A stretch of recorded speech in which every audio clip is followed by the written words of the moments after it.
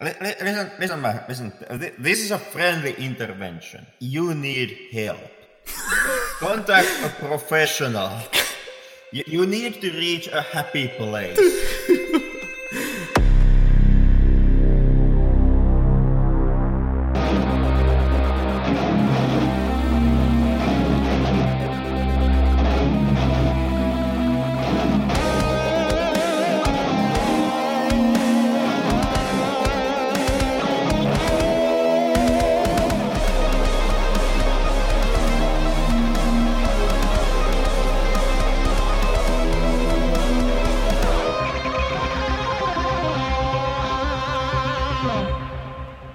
Henrik, what the hell are we doing? This is starting to feel like a job post rather than a hobby.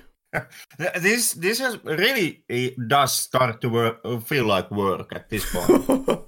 We just finished one episode on Sunday, and now it's Tuesday, and here we go again. And I mean, we can barely do this. I mean, wasn't there a moment in time when we made the solemn promise never to do 2 episodes in a week again?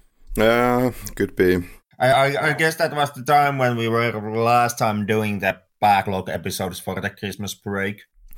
Yeah, well, at least, we are still making one episode technically per week. So what you're hearing now is, of course, the Hellraiser marathon, I guess, because... Which is also something we promised we'll never do again. The franchise. Yeah. And not only did you shoehorn the Bond marathon, but you also forced me to do the Hellraiser marathon. So this is like the 2 guys never learning from their past mistakes, the podcast. I'm doing this all for you now, Henrik, because we did Halloween, we have to do Hellraiser, right? What did I ever actually do to you to deserve all this? Really? Your favorite film franchise? I mean, I associate Henrik Hellraiser. It even starts with the same letters, goddammit. It does. And I made it perfectly clear ways back. I'm not interested in doing franchise marathons, and we can skip the Hellraisers, and we don't even have to... we wouldn't... Like, if it would have been up to me, we wouldn't have had to touch even the first one.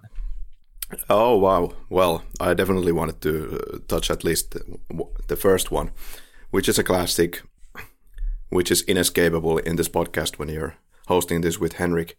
But the marathon, I can't think of any other kind of a franchise or like a lot of films that we could do here that could be easy enough for the both of us. Well, you can try something like next time the killer dog and the killer elephant horror film. Killer whatever. Well, there is a whole bunch of killer animal horror films. Like they are subgenre of their own right. We can simply go through killer whale horror films. Well, yeah, it's up to you. If it's, I don't really care as long as we fill, the episode list. So then I can go on my holidays and. But this is how it is behind the scenes of this podcast. Like I do all these nice things and sacrifices for Kari, and Kari puts me through this torture, which is, well, once again doing 2 episodes a week and touching upon the Hellraiser franchise. Yeah. Oh, what? I have a co-host. Finally? Time to get him into trouble. In Hellraiser 3 this time, Hell on Earth. Is it talking something about this podcast as well? I guess we have kind of mentioned Hellraiser 3 numbers of times in the previous episodes. Yeah. Yeah, it is unfortunate.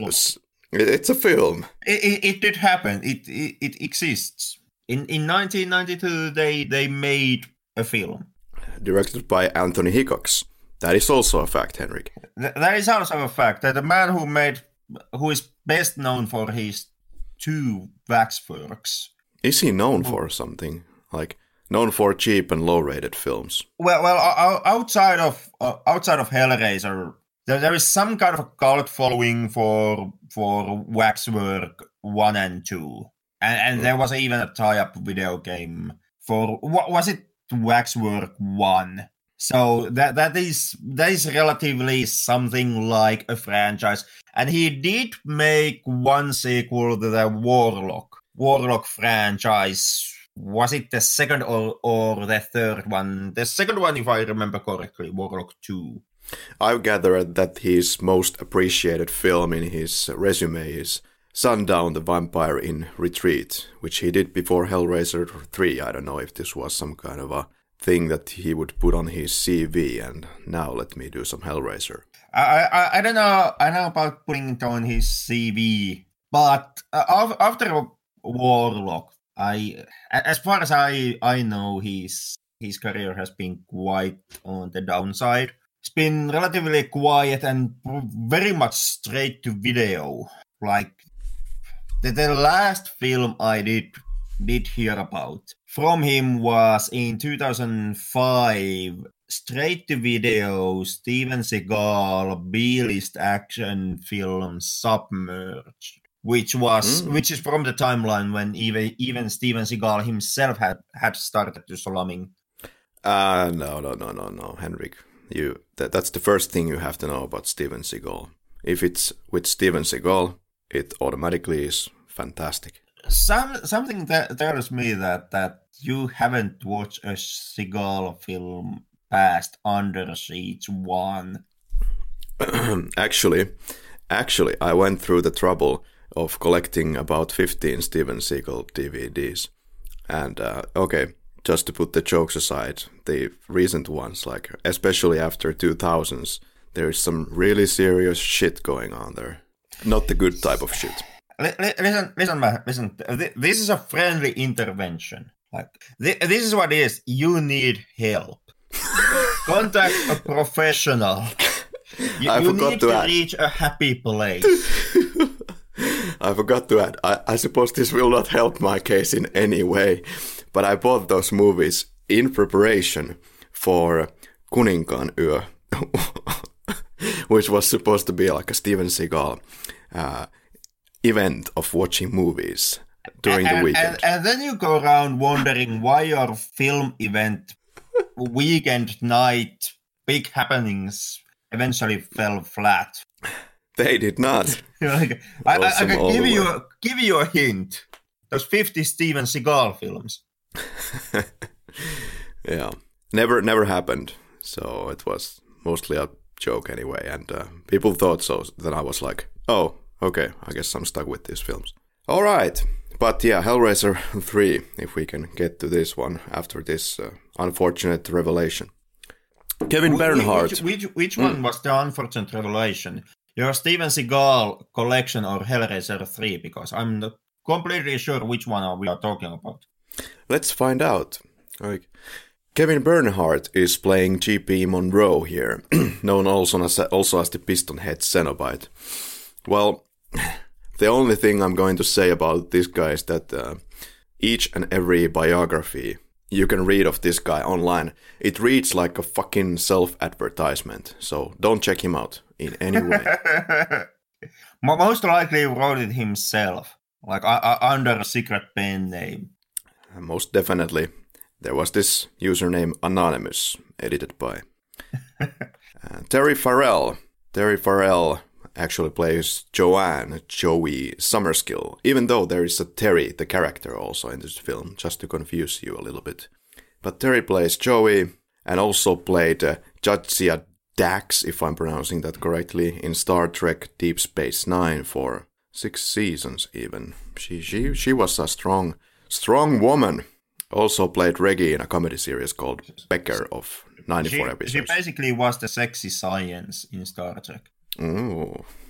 Then we have, of course, Tripping the Rift, one of those classic short films that nobody has seen.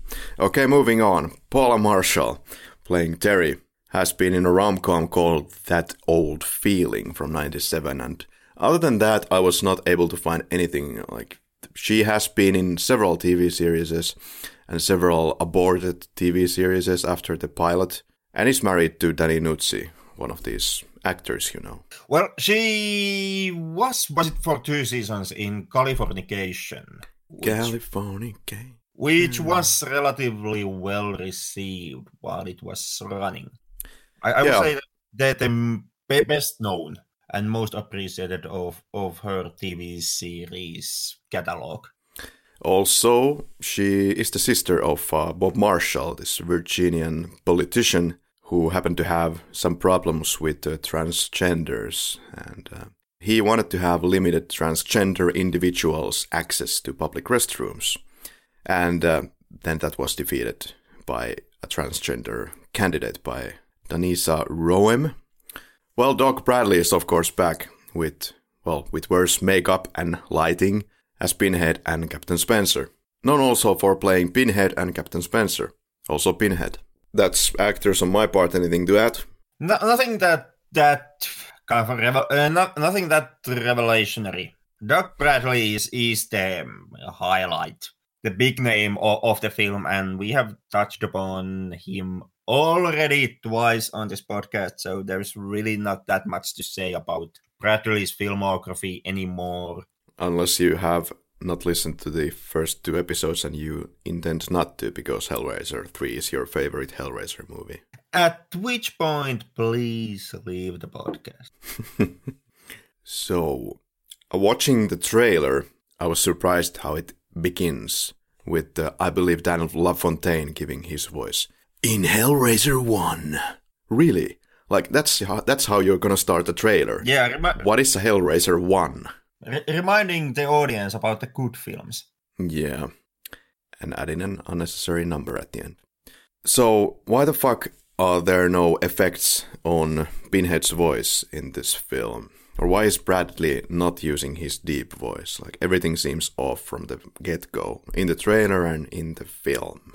I really don't actually know what is the reasoning behind that, except my guess, which would be the general laziness.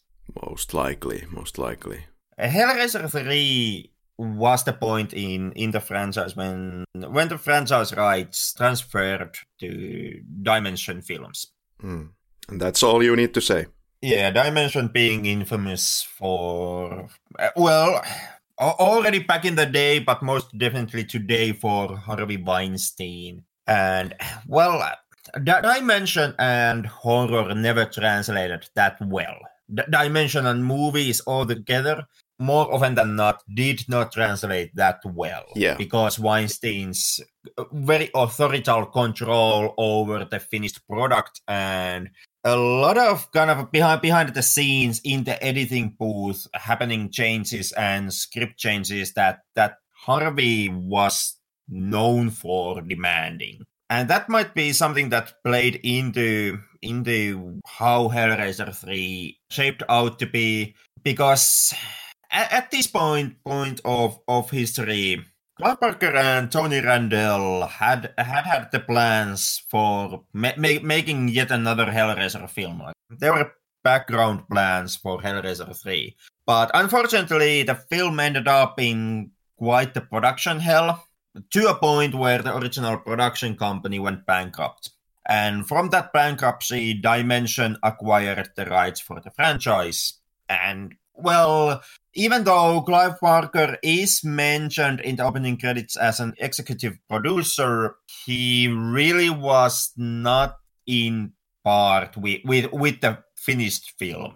Like, the product we have today is Barker executive producer, pretty much name only. And that's about it. And I'm relatively sure that it is the lack of the oversight from the original heads of the franchise. Most definitely because Barker was not involved. That the film itself and the production itself was able to be quite damn lazy in many points. Like, there is a lot of laziness that you see in Hellraiser 3 when it comes to effects, when it comes to camera work, when it comes to props.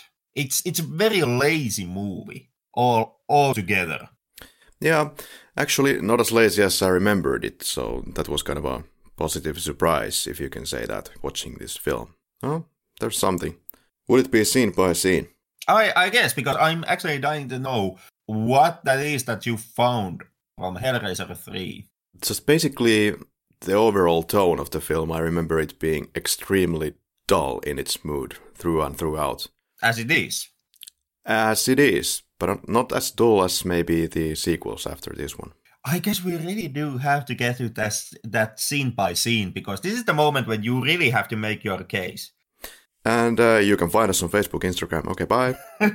All right. So in first scene, we have an establishing shot of a city, and a gringo gets out of the car, lights a smoke, enters building. Yeah, the Pyramid Art Gallery, which is, from the atmosphere-wise, it is set up to be some kind of a secret, kind of underground place, mysterious shop of forbidden wonders, so to say. And with TV movie vibes. With TV movie vibes, and basically all the art pieces being something that is just rather bad and unimaginative modern art. And this is now supposed to be, what do you call this thing again, which is swinging around? It's supposed to be the kind of the hell totem from the ending of the previous film. Totem, that's a new word for it. I mean, it's been called a lot of things. But... Well, to be honest, I don't know what the hell that is supposed to be, or what the hell was supposed to be the thing at the end of the last film. That pole that rose from the mattress, which already looked janky as hell in Hellbound, but somehow manages to look even more cheap on Hellraiser 3, even though the whole design has been remade. So the shop owner seems to be a homeless guy. Seems like this, or what appears to be a homeless guy, very like dirtily dressed and looking kind of out of place, actually. Not the kind of guy that you expect to run a gallery. This kind of is immediately sending me vibes of this dragon, homeless, cockroach-eating dude from the first two films. Which you kind of are supposed to be thinking at the moment. Yeah, like that is the character you are supposed to be harkening back when you see the, well, quote unquote gallery owner, because there is a huge plot twist later on in the film relating to the gallery. But very much the hobo here, he's supposed to be, if not exactly the same character, still very much similar type of character, almost the same dude that was the Dragon Bomb in the original film. Before we get feedback from the listeners that it wasn't cockroaches that he was eating, it was something else. Yeah, well, I think it was grasshoppers, but whatever. Yeah, it was grasshoppers. Yeah. But fear not, Kari, because there's not enough listeners following this podcast to actually come to haunt us with those remarks. Fear not, I will create some kind of a scandal around this podcast, so we will get more listeners. Well, the last scandal only got us Facebook comments. So good luck with that. Even bad publicity is publicity. All right. With regards, Harvey Weinstein. Oh, we got feedback from that? No, we haven't gotten feedback about Harvey Weinstein. At this point, throwing rocks at Harvey Weinstein just automatically earns you good guy points. But you can't make the argument. You honest to God, you can't make the argument that Harvey Weinstein isn't a person who today is not enjoying his fair share of bad publicity. Yeah, there is not enough lawyers in the world to start suing us and everybody else. There's a really pissed off TV host. She doesn't get good scoops, and this is Joey. And there is this money shot cameraman who leaves to take care of a more important story. And they are in a hospital. So they start walking, she starts walking on the hospital corridors and sees a guy in chains who appears. He's delivered into an operation room. And this guy has something to do with a girl who also happens to be at the hospital. And that also has something to do with the boiler room. But fear not, our listeners, because this guy's head explodes and breaks Hellraiser rules, if you want to dig into that. Pretty much, yeah. But then again, this is the film that makes the knowing point of throwing the previous established rules of the franchise out of the window. So the next thing, I guess, would be the meeting at the TV station, where there is the comment of no pictures, no story. This is television. Thrown around when Joey is telling about the previous night's horrible death at the hospital. Yeah, and even before that, there is an extremely useless scene where Joey is seen on a bus and some random guy smashes the window randomly. Random jump scare, no point at all. And then there is a scene of Anchorwoman at her workplace, and this one guy is demanding tight skirts, but she doesn't agree. Yeah. The whole argument goes that Joey has made the remark that if she would show more skin on camera, she would get better scoops. And Joey remarks back that she wants to do it the quote-unquote right way. Yeah. Tight stories, not tight skirts. And the lead she wants to follow, which is the death at the hospital, is kind of it's not recorded since cameraman was no longer with Joey at the hospital, and therefore there is no footage about what happened. No pictures, no story, because no one can reach for the doctors or the nurses who were in the same room as at the time when the poor dude lost his life and could elaborate more on what happened the previous night, because apparently nobody in this news station is a reporter in any way. Ooh, spooky. So she goes to a club, which has a very bland lighting. And overall, this is the club she goes to is the film's quote-unquote legendary boiler room club, which is supposed to be some kind of a half secret, but at the same time the go-to place of, well, basically everybody. And it's supposed to be the hottest in the club scene. Is this the same club that is shown later? Because the first club that she goes to ask for Terry or JP, and then proceeds to go to this fancy restaurant, which is, I guess, connected to this club. It is connected to the club. Okay. Physically, like it's in the same space with the goddamn club. Yeah, a bit confusing, I have to say, mood-wise. It is, and also very much in logic-wise. Like this is what I meant when I said that the boiler room is supposed to be secretive underground club, because Joey has to constantly ask what is boiler room, and like she doesn't have the pre-knowledge of the club, and therefore the club is a little secretive. Also, it's placed in some dark back alley, apparently, as we see from the outdoor shots of the club premises. But at the same time, it is the club that is visited basically by everybody, because it draws in huge crowds of well, I don't know what alternative culture members they are supposed to be in the film, because the nightclub side of the boiler room is a mess. But on top of the club goers, it is also supposed to draw in the rich elite, which would be the customer base that goes into the fancy restaurant side of the club. Fancy or not, the owner is not very fancy, and everybody is acting like pigs. At least JP. JP is now talking with Joey, and makes the case to him that I don't think I'm your type, I'm out of grade school. And that's a fair point. Like, who can ever be around this kind of a guy? Nobody knows. If you take the scene and the shot about JB and his table, well, apparently fucking everybody, once again. Yep. Because the dude does command a huge crowd, and as we see in the scene, he commands members from the both social classes. Like in his table, there are leather jacket wearing, once again, I'm guessing they are supposed to be the alternative culture group, but also members of the rich elite, these very posh model type ladies.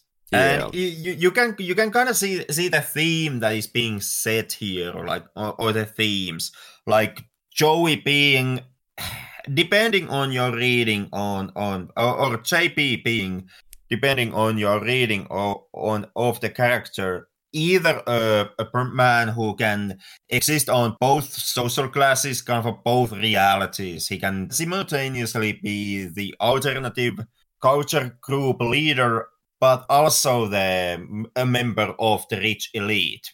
Or you can take him as someone who mainly is a douche punk belonging to the alternative culture group, but he fancies himself as someone who can also play off as the member of the rich elite. And on top of that, there is also the whole rich elite slumming with the alternatives theme going on. The restaurant and the club exist on the same space, so that the rich elite can say that they go to the boiler room, and they can say that they have been in this place with this alternative culture group, but at the same time they can stay on the fancy restaurant side where the classical music is being played, and because of this they don't really have to leave the bubble of their own comfort zone. They can go to the boiler room but still listen to the classical music and don't have to listen the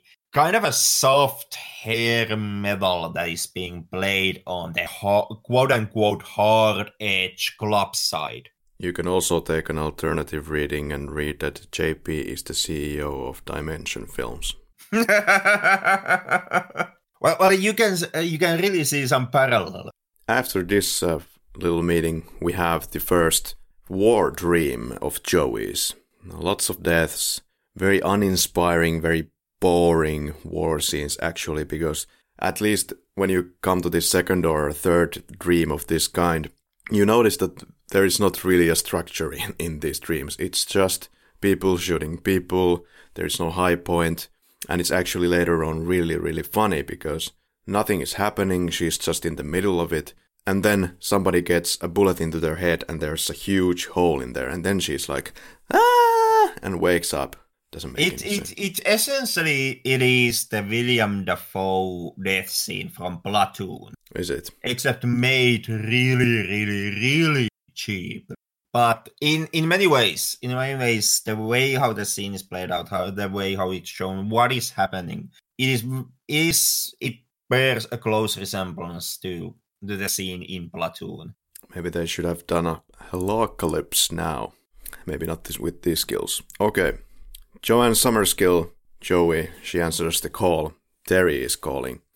Boyfriend threw her out, so she invites Terry in, and she acts like a total asshole, really, as far as I can tell. Like she would own the place. Even worse, in my opinion, because she has already some experience living in other people's places and quarters, and she doesn't know how to behave. What do you mean she doesn't know how to behave? She comes into a strange person's apartment and immediately spills out her entire characterization. Yep. By sitting and going everywhere in the room like she would own the place. Yeah, but she's curious to see how people who can actually see dreams decorate their apartments. Oh, that was so awkward moment. Like, let me tell you about this dream of mine where my father dies. That's fucking awesome. That is so awesome. You see your father dying. How cool is that? Yeah. I don't see any dreams, so I think it's cool. And nice talking, girls' night out, and all that, and good coffee, and yeah, Terry offers smoke. It's from Boiler Room, of course, and then she's like, oh, you want to know about that place? Oh, that's definitely not the place that you want to know more about, and that's definitely not the reason why I'm here, so no, I don't want to talk about it, please, no. Yeah, especially since Joey's interest in Terry originally has been shown to be coming precisely because Terry was involved with the dude who got murdered at the hospital in the beginning of the film. Yeah, and the way she comes really defensive about the subject matter doesn't really make even any fucking sense to me. Once again, it's the laziness of the film. Like, this is the moment in movie that's supposed to happen after the two characters have bonded a bit. Like, after there is this perceived friendship between the two. And this is supposed to be the kind of a questioning mark moment of that friendship, when you are reminded that one side of that friendship has actual job that also ties into this situation. How much Joey is being a friend to Terry simply because she wants to get the scoop, because she wants to get the next lead to follow her big story, and that is what the scene is supposed to give to you. But it doesn't come off very strong. It doesn't really work because this question mark moment happens in the very first scene that the two really share together. And I'm quite confused about the moment when Kirsty Cotton reappears in this franchise, and it's actually Ashley Lawrence doing the acting job. So why not just use her more? Why just have a videotape? Like, what kind of a deal is that? Like, usually actors, when they get sick of a franchise, they just leave and don't make some special appearances. Yeah, kind of like it was with Claire Higgins, who played Julia in the previous two films, and was originally meant to become the main antagonist of the franchise instead of Pinhead. But once again, and this is something that harkens back into the production hell phase of Hellraiser 3, Claire Higgins refused to return to the role when Hellraiser 3 was under works. Totally understandable. Kind of, yeah, but and it wasn't so much disdain towards the franchise itself or Hellraiser movies.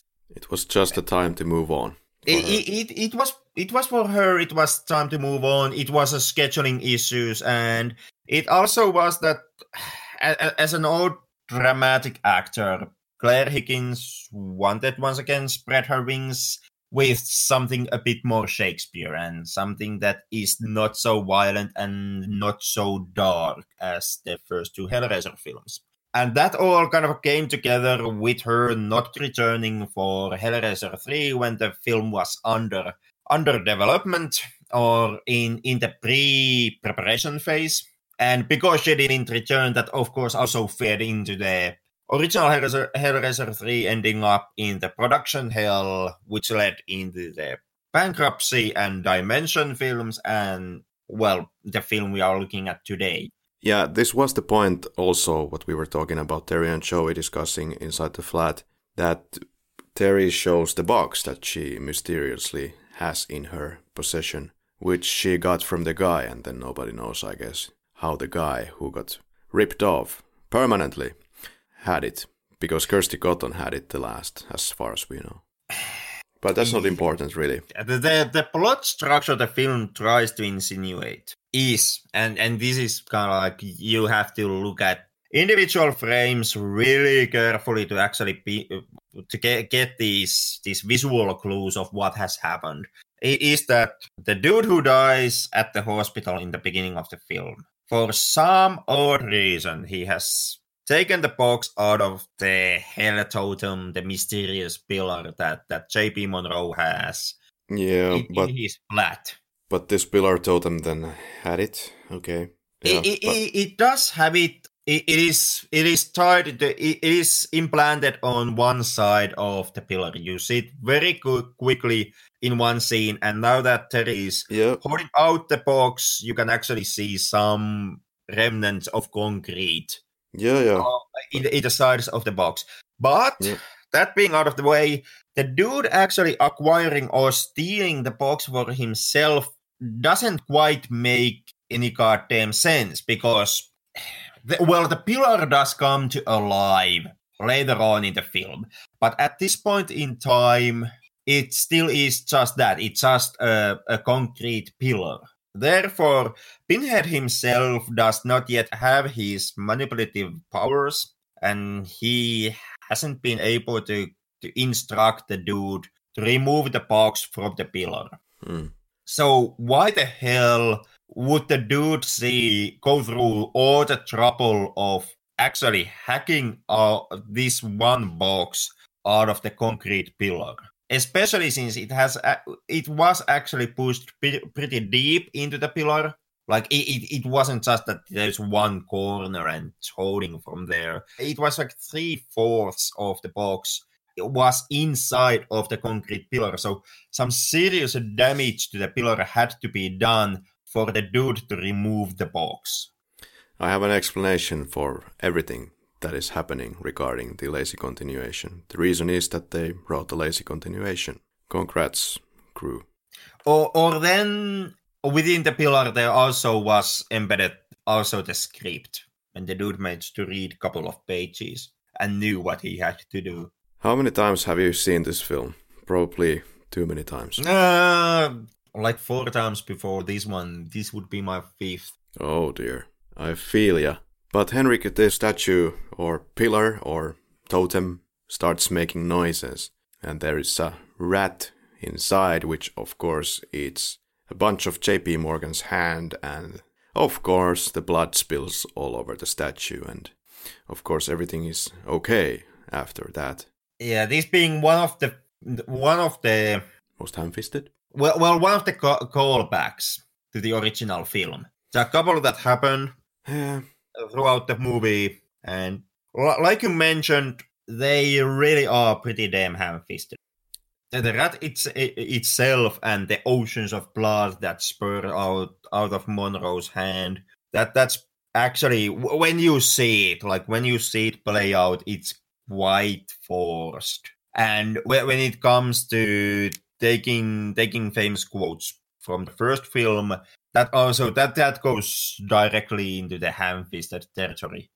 Followed by natural reaction from the guy. Whoa! I just got bitten by a rat, and this statue is doing some weird shit, and I should run for my life, but whoa!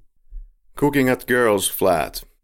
So Terry is making some crazy breakfast, about to burn down the house, like kitchen virgin, somehow, as a poor person. Yeah, she's making a gas chamber inside the apartment.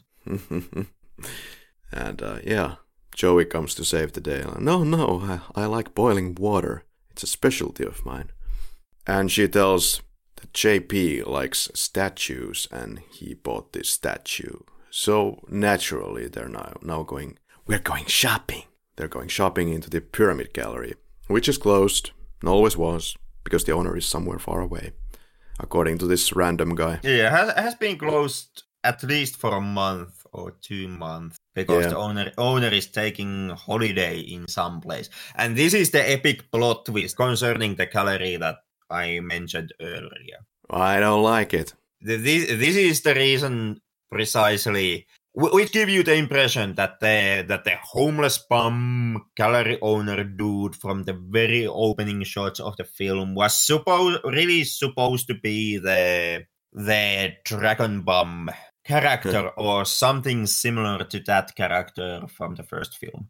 Yeah, I just don't like the fact that these events are suggested to have never actually happened, or it was happening in some kind of a other reality, whereas, at least according to my knowledge, the stuff that happens in the real world in Hellraiser 1 and Hellraiser 2 actually happened. There were just no other people around to witness that. My take on the subject was that the bomb gallery owner who was taking orders from hell, even though that doesn't make any sense, since Beanhead is still embedded into that goddamn totem or pillar, would have somehow broken into the gallery and presented himself as the gallery owner to try to con some poor sort to take the mysterious pillar for himself. And that also once again goes quite hardly against the themes of the previous films and the themes of the original novel, because the original conceit was that to get your hands into the box, you really had to want, like you had to have the desire to find and open the box. Frank had to go to the words in based on some rumor that he once heard and hunt down the box before he was able to acquire it and to start to toy with it. And in Hell on Earth, it is like a huge con. The messengers of hell, they present themselves as gallery owners in closed down galleries trying to sell you the next equivalent of the box. So it becomes being a trickster and being a snake oil salesman. And that's kind of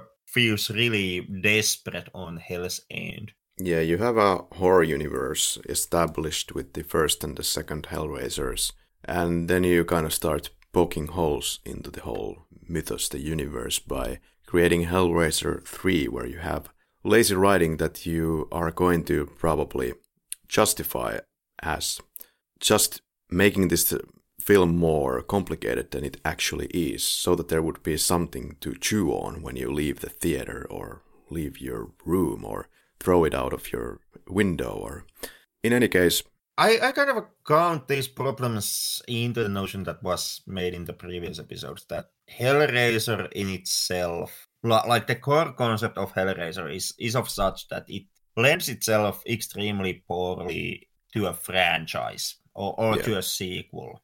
And this is kind of a problem you have seen in any format that tries to continue Hellraiser past the second film. Actually, there are very few horror franchises or films that can pull off a successful franchise quality-wise. And you can't really talk about quality when you're talking about something like Friday the 13th, but the reason that they are able to pull that off, because it's kind of a tongue-in-cheek from the beginning. There's also the fact that those films, one way or the other, they manage to insert a motive into their bad guy. And because there is a motive concerning the bad guy, the bad guy can actually return. Freddy Krueger wants revenge for his horrible murder at the hand of the vigilante mob, and because of that, he is always willing to return. Jason Voorhees wants revenge, I guess, for his own death, I guess. And because of that, he's always willing to return. Michael Myers, from the second film onwards, wants to kill his family members, wants to end his bloodline, and because of that, he's always willing to return. And that kind of lends the franchise construction some longevity. There's a reason why the bad guy comes back, and as long as the bad guy is willing to come back, you can always make the next film. And that is kind of the direction that Hell on Earth, Hellraiser 3, tries to take, and it tries to push the franchise into that direction. It tries to make Pinhead more of a character on his own. It tries to give him a motive, and it tries to do this just so that Dimension can keep pushing out Hellraiser films one after another and build a franchise. Most definitely, this is some kind of a conscious decision that this is going to be the way that we're going to milk the crowd for the next 25 years. Like releasing the guy from the box, releasing this, dualism from the original plotline. Yup, but that's also, there's a problem that actually, in my opinion, no one associated with the franchise or Hellraiser brand altogether has ever been able to properly solve after the second film. And even with the second film, the seams had already started to show. It didn't fail. It still managed to hold true to the original concepts and original ideas. But you were kind of already on tricky waters with Hellbound. It was a juggling act, like dancing on a razor's edge. The film would have taken one wrong step too many, and it would have fallen flat on its face. It just miraculously, it happened to have enough grace to pull it off. But when it comes to the films, nobody has been able to continue Hellraiser, the brand, the franchise, and stay true to the original concepts. When it comes to the comic books, the comic lineups, they too haven't really been able to. They too have been trying to kind of somehow find a way to have a piece with the original concepts and still be able to produce Hellraiser comics. The first a lineup of Hellraiser comics, which was Marvel's epic lineup, tried to solve this problem basically in two ways. The first one was that they were mostly anthology comics, which actually didn't even feature Pinhead that much. Pinhead usually was just a character that was in the cover of a comic book, but he did not appear in the stories. The stories were owned to different Cenobites, not previously seen in the films, and they were all individual stories. Later on, the other route that Marvel tried to take was that they invented their own Cenobites, and then they tried to have a long-running backstory with those Cenobites. Like it became this mix. There's the marvelous Cenobites who kind of have this long-running arc with them, and then they very often they would kind of crisscross between the anthology story structure, and that was kind of a hot mess on its own right, but that was still a relatively honest attempt to stay true to the concepts and not mess with Pinhead or the basic themes of Hellraiser too much and still give you more Hellraiser. The now running comic line, which is actually Clive Barker back in the helm, in my opinion, kind of falls back into the same trap as does the film franchise. That it too tries to, once again, it tries to build itself around Pinhead, and it tries to make a Pinhead more of a character, give him motive. And this, once again, it actually makes the same mistake more or less as the film does, where the concept of Hellraiser's hell being this alternate dimension that just is so weird that the human mind can comprehend it, and in lack of better word, it calls it hell. That goes more or less out of the way, and the Christian hell imagery becomes more prominent. And with that comes the typical problems tied with Christian hell, like the concept of heaven and all those possibilities, and also the fact that Christian hell is not, as a concept, it's not as interesting as would be simply the other dimension that just is too alien for a human mind. And another problem that they run across is that once again, Pinhead becomes more or less a bad guy, an evil person, and through that, more or less just a slasher villain. Were they to someday successfully, or at least gracefully, reboot the franchise, I think they should do it completely without Pinhead of any kind. And they could return to the themes of the hell, even though it would not be that interesting, as you said, Christian hell. But maybe with enough creativity, you could create some kind of a new monster to the mythos, and maybe something that is less like a cartoon characters, what we basically have in the original. Well, there have been attempts to do this. The most prominent one was the 2008 attempt to reboot the franchise. This time, Pascal Laugier, the director of Martyrs, was tried to be the director of the reboot, and nothing ever came to that. Like it never got past the pre-production phase. But what the little info leaked out, I came to understand that Pascal's vision was supposed to be somehow reinventing the franchise. It was still going to keep Pinhead in a way with the franchise. Like there was a character called Pinhead, but all the designs and everything that I ever heard about the character sounded completely different from Doug Bradley's version. Like that was supposed to be a different type of Pinhead and very much a different type of Hellraiser film. Later on, was it 3 years ago, there was a fan-made concept trailer, Hellraiser Origins, which was made in order to hype the possibility of taking that concept trailer and turning it into a feature film with a proper budget. That didn't go through because the production company did not take interest enough on the trailer. And instead of just let the franchise stay quiet for a while, but in those concepts, it was supposed to kind of take place before the films, even at the time of early years of mankind, and there was supposed to be some kind of a proto Pinhead, like once again Pinhead-esque character, but not really Doc Bradley's Pinhead.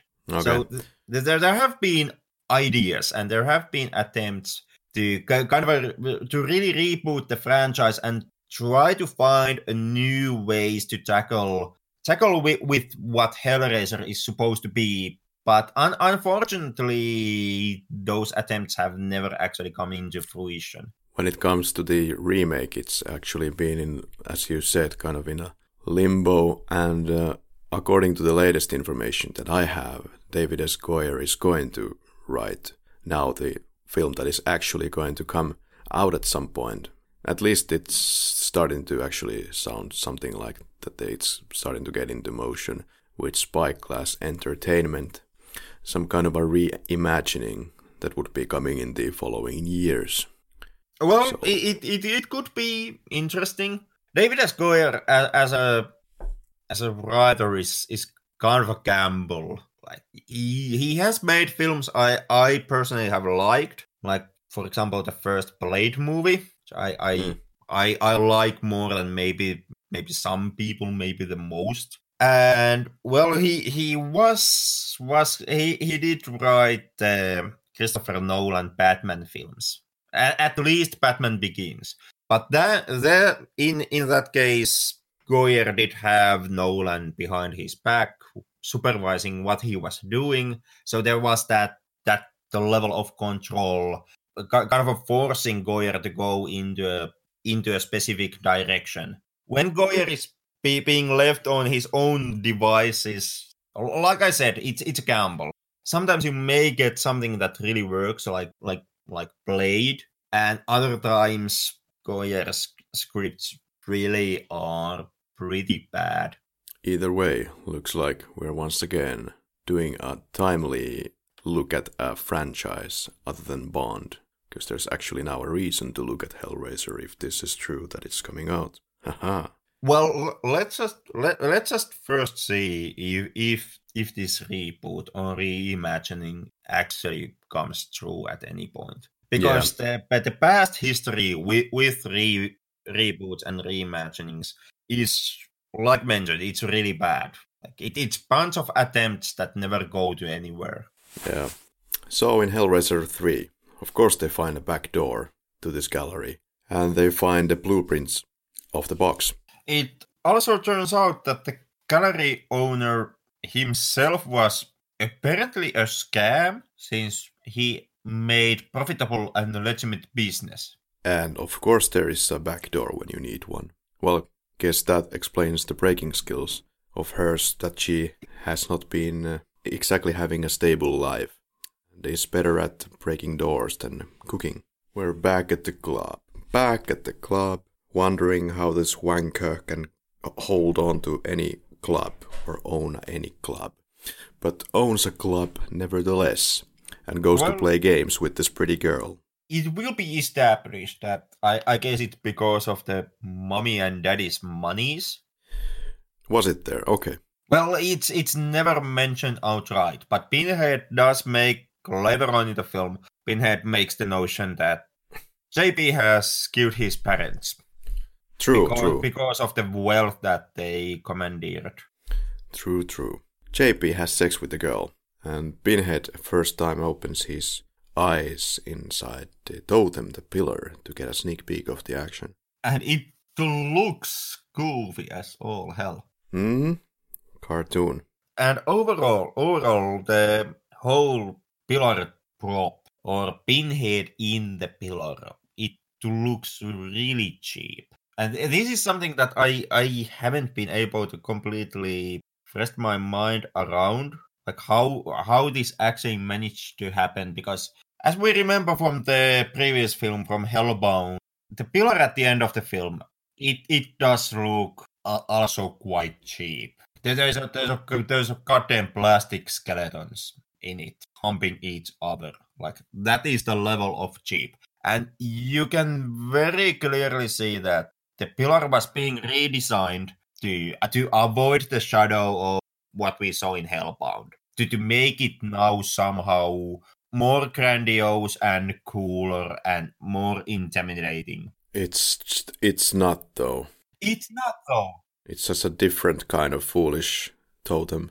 It is. It's a different type of foolish totem. And when it comes to Pinhead himself, or Pinhead's face, which is the active moving part of the pillar, it actually looks even worse than it did in Hellbound. Like, this one looks more cheap. The prop itself does look like more money was put into it. But Pinhead's face, which is the focal point of audience's perception of the pillar, the one thing that is actually moving part in the pillar, the one thing that gives you Pinhead's dialogue as long as he is tied into the pillar, and the one thing that is mostly cut into and given extreme close-ups from the pillar's design, that actually looks way cheaper than it did in Hellbound. Mm-hmm. And I can't figure out how the hell this was actually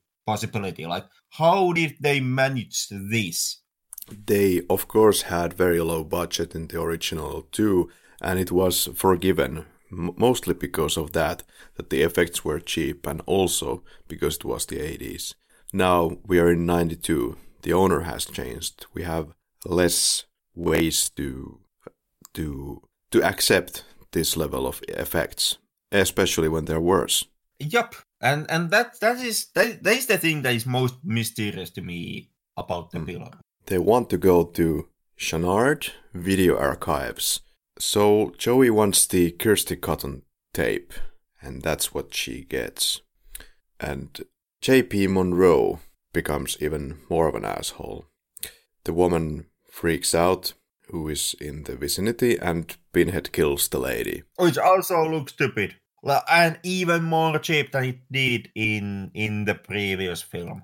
Yeah. There's a what we have in here is a woman being skinned alive and then sucked into the pillar.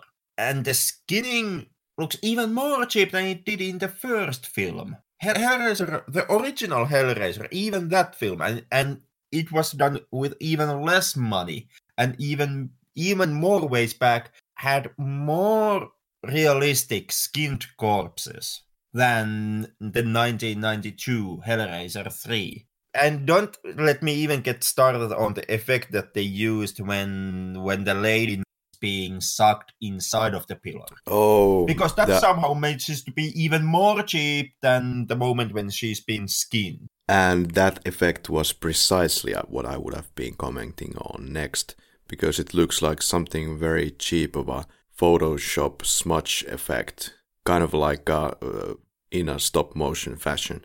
Kinda. Like, I don't know how they actually did the effect. Like, what was being used. It's very obvious that it is somehow done with the early 90s CGI.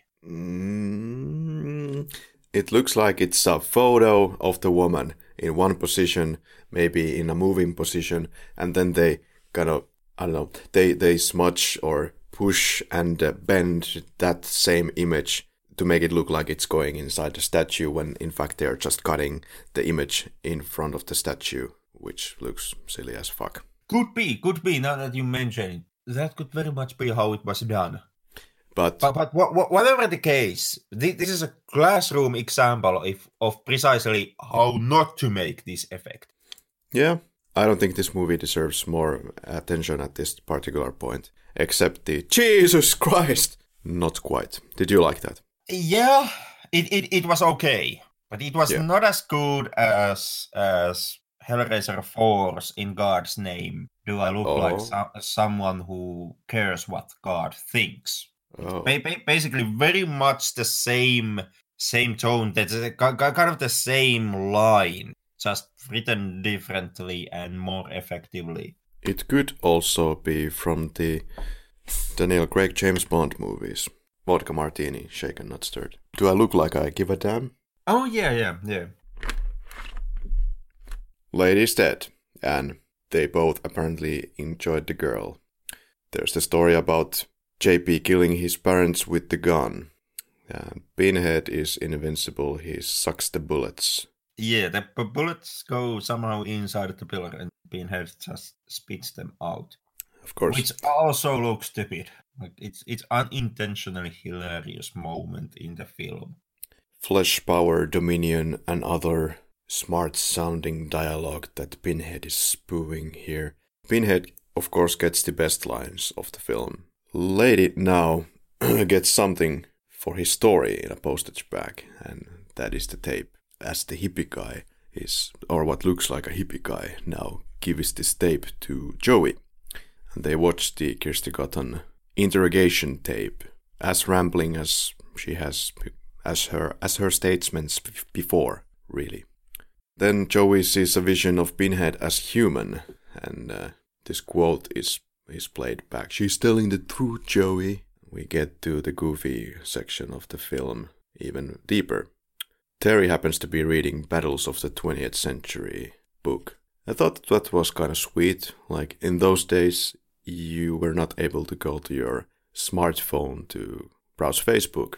You might accidentally read something smart. So, of course, I don't know what's happening exactly, but the Terry's being pulled in by this box, or it's making some goofy noise and she doesn't care, even though it's making this goofy noise. And she doesn't care that this box might be in some way related to the accident that happened to her friend before. Oh. Those chains and shit. Yeah, which is something that of which Terry is supposed to actually be acknowledgeable of. Mm-hmm. Now JP calls Terry, somehow has the number, and tries to coax her now into his quarters to get killed by Pinhead. It's pretty embarrassing to watch the whole scene, which follows at the flat, or kind of embarrassing as well that she would even go to the flat in the first place. It is, and it's kind of incomprehensible why JP sees this much trouble to specifically get Terry. Yeah, why? Why did you hate Terry that much? Like, couldn't you pick up all these random girls from the bar or in the vicinity? Because right after Terry hangs up with JP, like JP calls Terry to ask her come back to him to his flat, and Terry hangs up the phone. Right after that, the phone rings for the second time, and this time, I'm guessing it's Pinhead who phones Terry and pretends to be this TV station manager dude who is trying to contact Joey to tell her that she's going to, where was it, Honduras? Monterrey. Monterrey, precisely. And, well, that obviously is not true. Like, that is a fake phone call. And that kind of, like, putting that level of effort and getting Pinhead himself involved in the proceedings kind of once again beckons the question, what is so special about Terry, except the fact that you are going to need a female Cenobite for the end of the film? But other than that, like plot-wise, why is Terry so important? Because JP, as a character, it has been highlighted time and time again that he is someone who sleeps with a woman for a moment and then completely disregards her.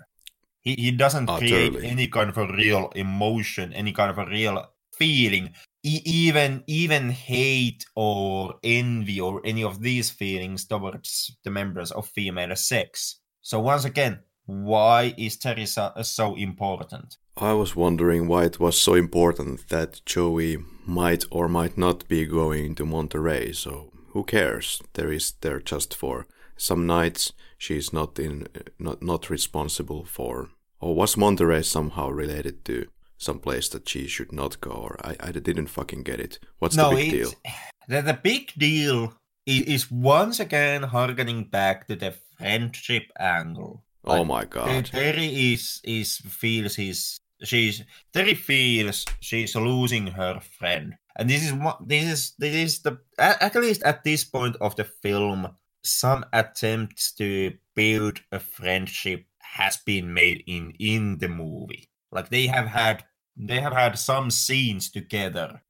Yeah, doesn't work. It doesn't work. No.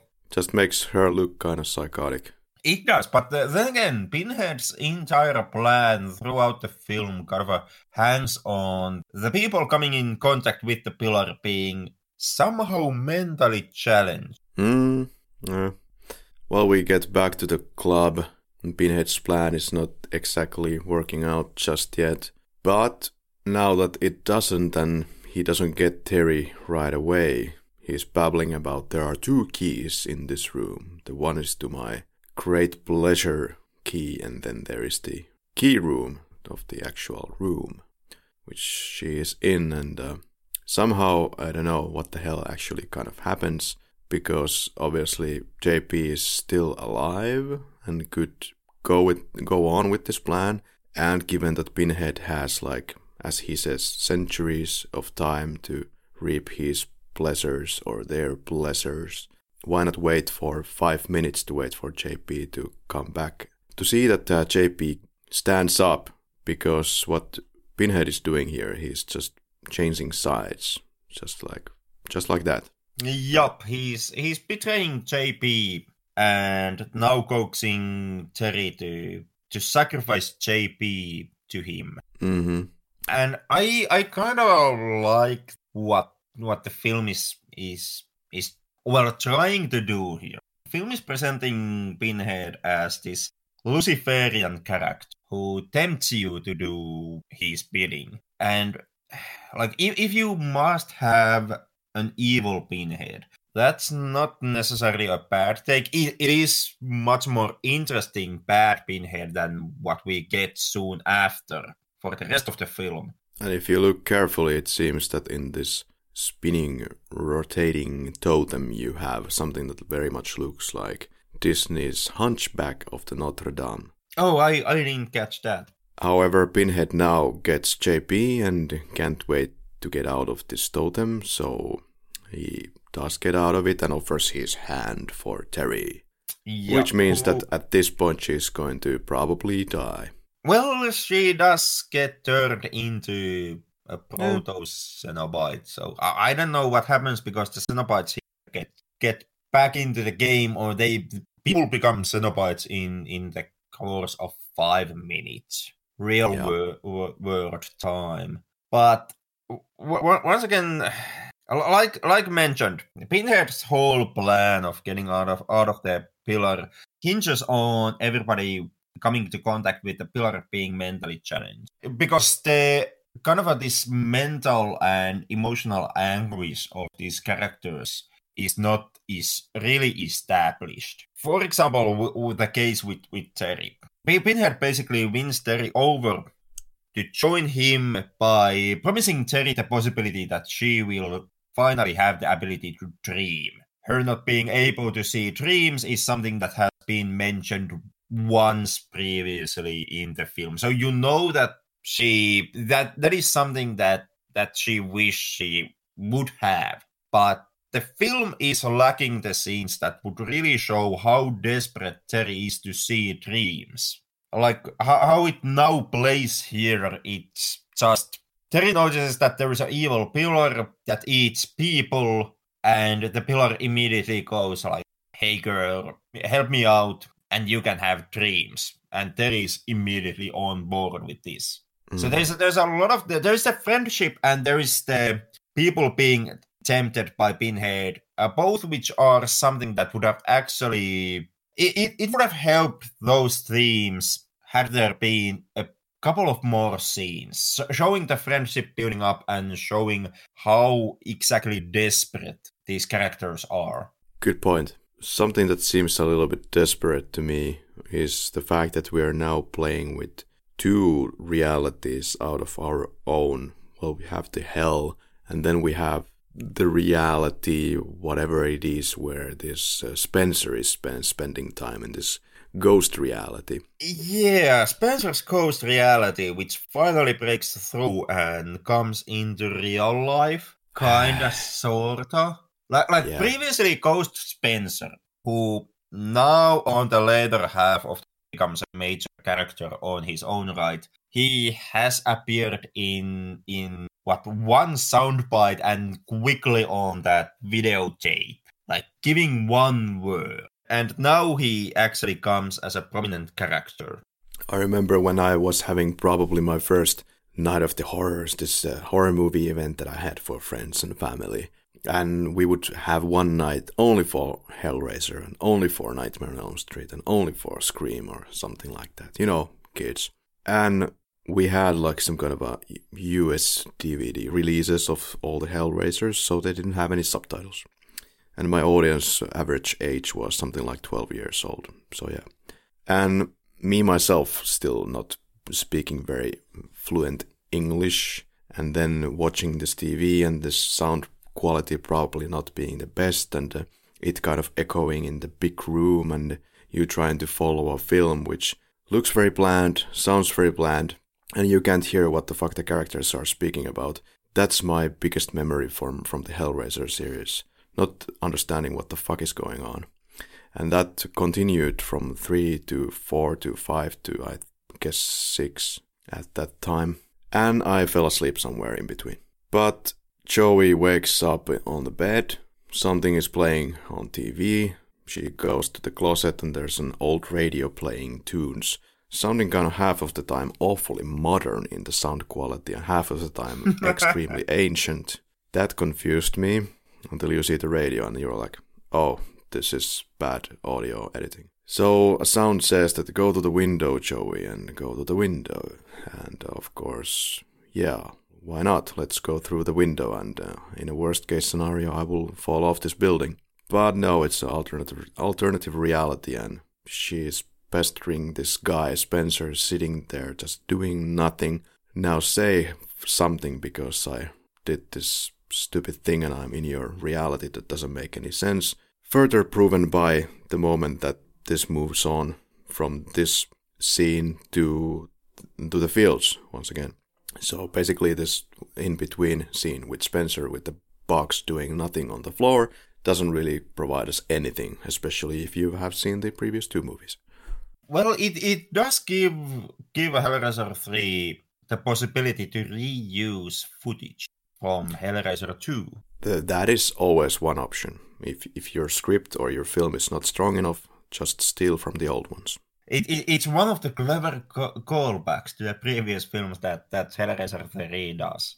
Much like it was also the completely wasted J.P. Monroe's Come to Daddy, which was stolen from Frank from Hellraiser 1.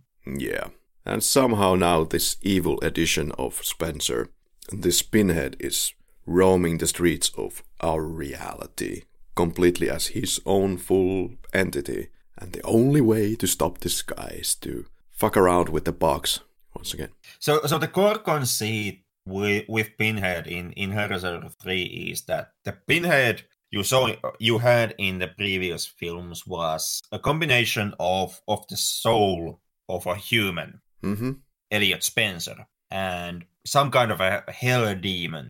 And when Pinhead was kind of killed off in Hellbound, that separated the bond between the two, and now there is two different entities. There is the ghost Elliot Spencer, who is a good guy ghost, and then there is Pinhead, which is the pure evil or the demonic. And the demonic is now wreaking havoc in... Is this supposed to be in New York? Or where the hell we are? The unspecific American city. But then there is the problem, or maybe I missed something. So now there is this Spencer, the actual kind of original versions of Spencer, and then this hellish version of Spencer. But the problem is, how is this kind of original Spencer, as a ghost Spencer, able to control the box? How is he related to Box at this moment when he's in his own ghostly, kind of serene reality somewhere else?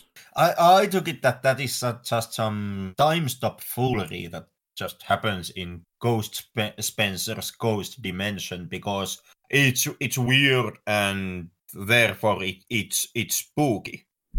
And thank you for confirming my assumption. But there is baby BDSM at this moment in the bar.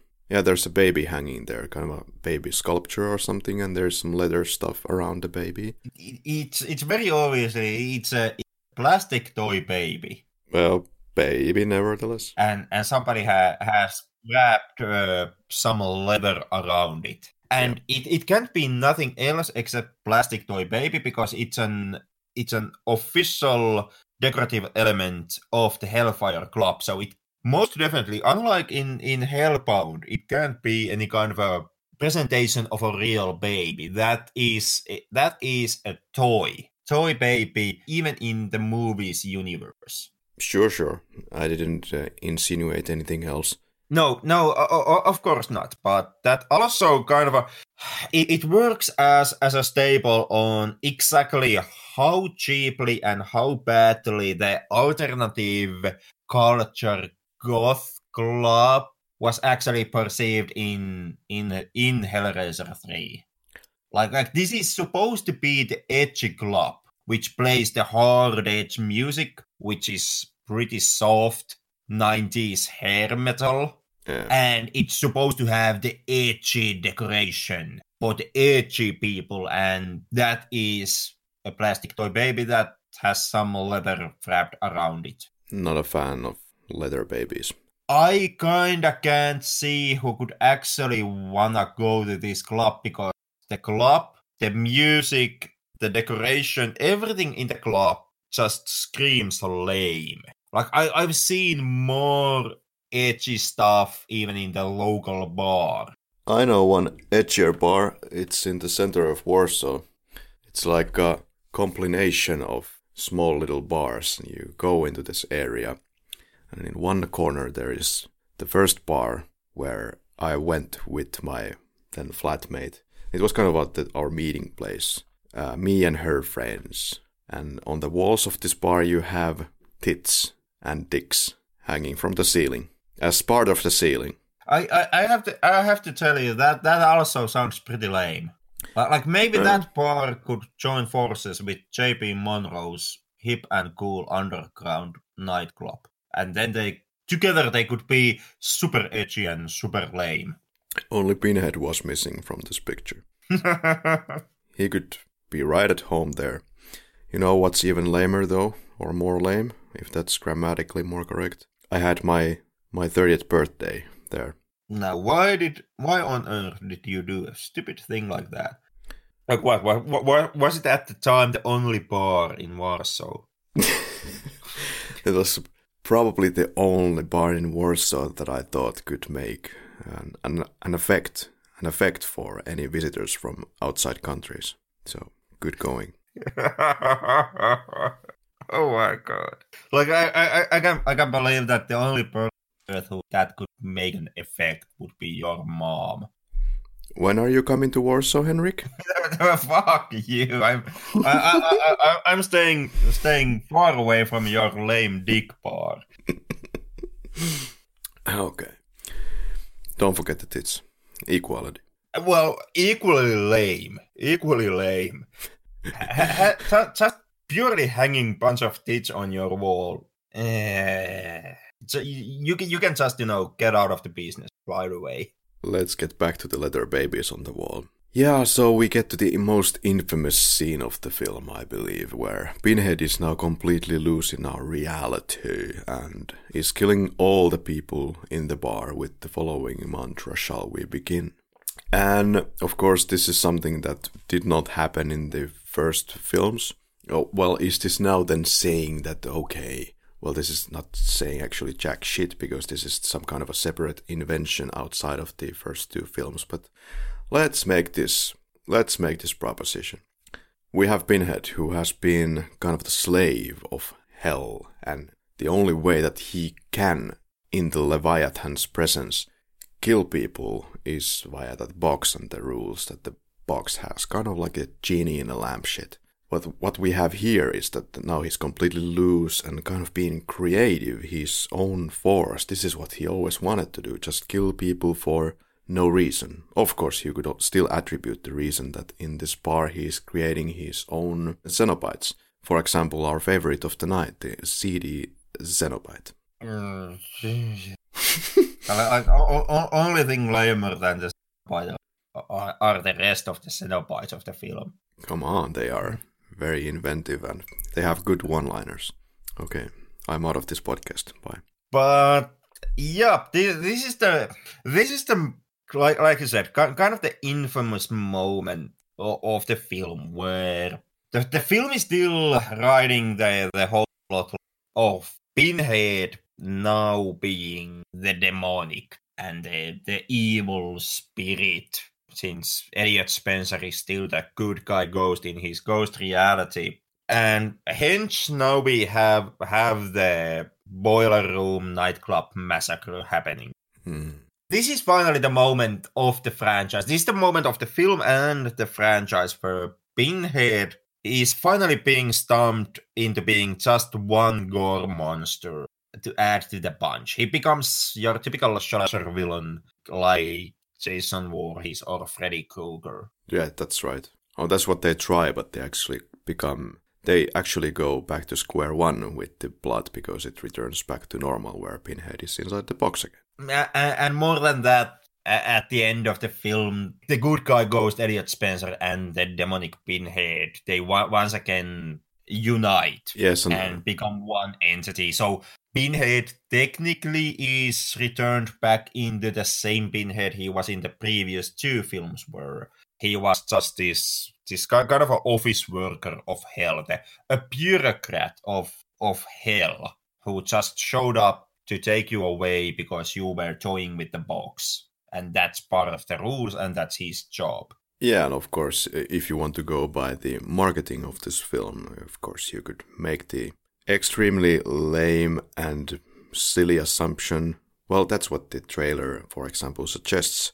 The assumption that this is kind of the final part, but you have to be probably on opium to go with that. Well, it could have been the final part. Unfortunately, at this time, the rights were owned by Dimension Films. Yeah. Pinhead also loses his temper in this film with Joey, because he wants the box so bad.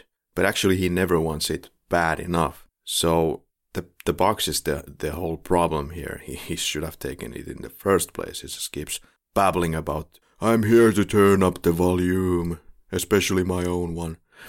And But that's just it, because in the ham-fisted new rules of this film, Pinhead can't take the box for some odd reason.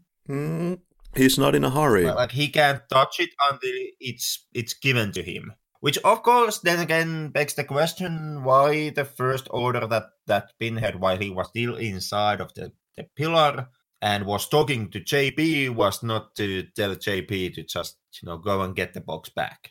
Makes no sense. Makes no sense that Pinhead can't touch the box unless it's being offered to him. But Pinhead is a gore villain now, so the gore villain rules apply. Yeah, when Joey leaves the club and there are the bodies laying around and Pinhead is having this speech, Joey just leaves the scene, and then Pinhead is just kind of basically like having this, oh, bummer, I will get her next time face. Doesn't really hurry up. This guy is not in a hurry, he has centuries, And that is true. So Joey runs away from the club and Pinhead just slowly walks after her. Yeah. And then we get, of course, for the CD-throwing Cenobite, whatever he's called officially, and we have what's the friend of Joey's? This hippie guy, anyway, has a camera in his head installed. That's kind of that. This film is actually kind of ahead of its time. And, it's not any kind of a prevision of GoPro. No. Don't even try that. No. I'm saying that this is kind of putting the human implant stuff a step further. Yeah, don't really know about that. Maybe this could have been the hit Google Glass. Okay.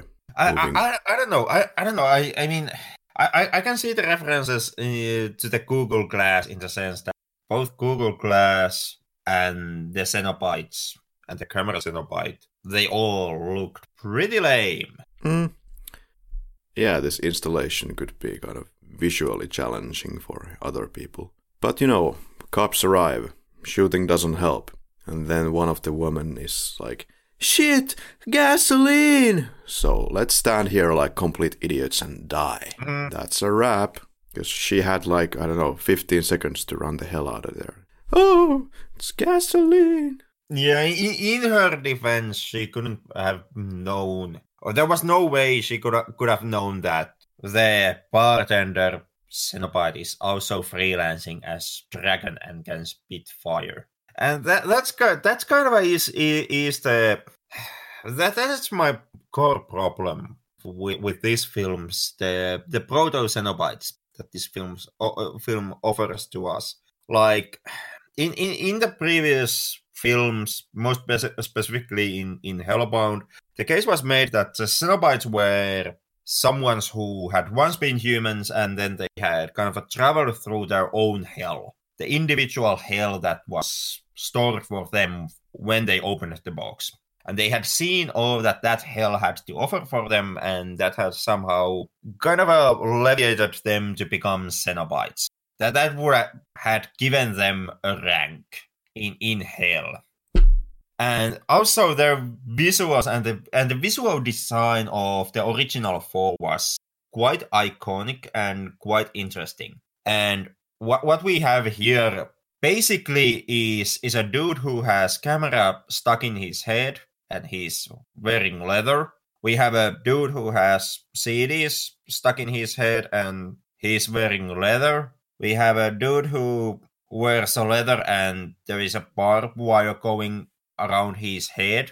We have a lady who wears a leather and her face is stretched just a bit, just an inch. And finally, we have a dude who wears a leather and there's two pistons stuck in his head. Well, hey, I made the observation though that Pinhead, of course, is a Cenobite who is able to speak, whereas the other Cenobites from the past haven't been very talkative, except maybe, the lady Cenobite, and I guess that's it. And that's it. Unless you count the chatterers, the cracking of the teeth as some kind of a form of communication. But here we have some friends for Pinhead who have also been given the ability to speak. One-liners. So, yeah, kind of lame one-liners, but it's a refreshing difference. It makes like a difference. Pesäero, whatever that is in English. Pussy divide. That's the ham-fisted translation. But anyway, one of the scenes that was kind of good was the scene in the church. And now you're probably gonna hate me for it. Most definitely, because the scene in church is, once again, it's incredibly stupid. Like in every conceivable way. But we have some good dialogue, and a priest. We don't have a good dialogue. The only good dialogue from the priest is when the priest denounced the actual existence of demons. Yeah. And states that they are just metaphors for something that's kind of inside of us. But that one line is basically the extent of good dialogue. No,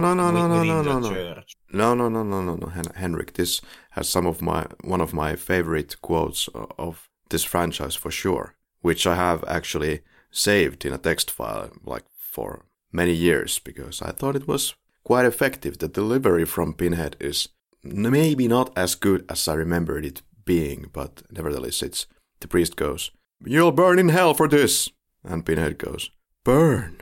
Oh." Such a limited imagination. Don't you think that was not good? No, I don't think that line in itself is good. The only thing that actually works in the church scene and in Pinhead altogether at this point is, well, basically Doug Bradley himself.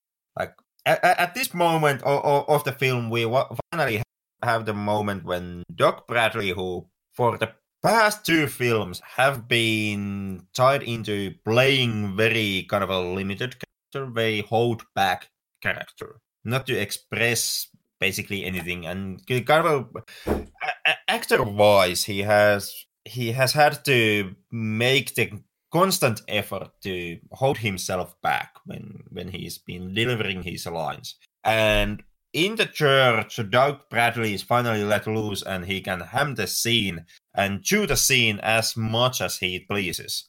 And oh boy, does Doug actually take the offer when it's given to him? Yeah, you didn't like that. I do find some comedic delight on the way how Doug Bradley chose the scene. Like I like how Doug Bradley plays out and kind of how he uses all the freedoms he now is being given. But that does not say the individual scenes themselves. There are some problems, definitely, I think, in his delivery in this film. For example, you have excessive laughing, and I think in an out-of-character way in this film. Then, of course, you have something that is just more like a stupidity of the filmmakers, like having a close-up of Pinhead, and he is speaking and he is smiling while he is doing it and making these faces, and the makeup sucks, and the lighting is shit, which is probably the biggest problem near the very end, where Pinhead is on the left side of the screen, and on the right side of the screen you see the background, and there is Spencer, I think, on the floor. And then there are these sounds that he sometimes does, especially at the last moment when he's about to get the box, even though he can't get it if it's indeed like this, that he needs to be offered this box somehow. Then also the stupid fucking idea that Pinhead, for some reason, is going to need any kind of physical tools to get to his goals. Because in the original films, of course, the character doesn't need any tools because he himself already is able to deliver any tools he wants. It looks fucking dumb when Pinhead is holding some kind of a weapon in his hand. Kinda, yeah. Yeah, so Joey, of course, notices that there are some more of these demons or the Cenobites, and one of them is JP and one of them is now Terry. And I thought they had kind of a rocking look to them, even if they are kind of lame in this franchise. And Pinhead does get the box back because Pinhead now somehow fakes a dream and appears as Joey's daddy. And that kind of sets up the final sequence where Spencer interrupts the fake dream, and then Spencer extremely easily takes the box from Pinhead's hand, and a weird fight ensues, choreographed by the great masters of arts. So, and now it looks like that both of the Spencers are connected again. The final confrontation between Pinhead and Spencer, for those who haven't seen the film, pretty much just comes down to Spencer grabbing Pinhead's hand. And that somehow starts the fusion process between the two. Yeah, there's a lot of like new rules or a lack of them in this film. The rules are so new that even Pinhead himself seems to be unaware what the rules exactly are. Like Spencer makes the notion that Pinhead can't grab the box unless it's offered to him. Pinhead tries to grab the box by force in the first scene. Apparently, for the fusion between Pinhead and Ghost Spencer to start, Ghost Spencer simply has to touch Pinhead, yet Pinhead makes no attempt at all to avoid Ghost Spencer's touch. Mm-hmm. And that all kind of reads to me like Pinhead himself doesn't know what the rules are. Like, what is going to happen if I let Ghost Spencer touch me? Or that I can't take the box unless it's being offered to me. Looks like both of them have read the script and are just flowing with it. Well, Ghost Spencer has read the script. Pinhead still, I guess, believes that he's in true Hellraiser sequel and tries to play with the original rules. Something like that. It makes no sense. Anyway, Joey drops the box into cement, which is still wet, of course, and nobody's around. And somehow it's now part of a box building, and that's where we end the film. And if I'm not mistaken, this in some way picks up in Hellraiser 4 with that house.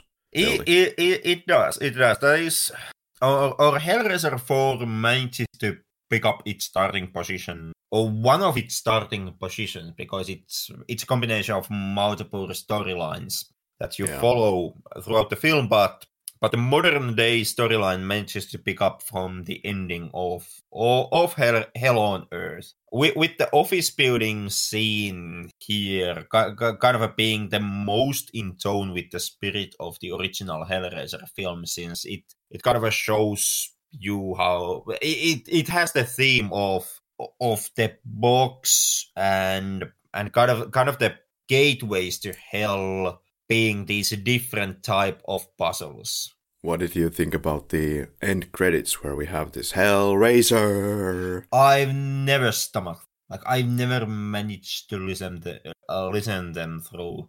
I heard something in the lyrics about Hellraiser, it's time for possession or something like that, and I think this have nothing to do with each other, really. They have nothing to do with each other, and of course, part of that, my problem is that I'm not the biggest Motorhead fan. It was a Motorhead song. It was Motorhead song. Never been the biggest fan of the band. Me neither.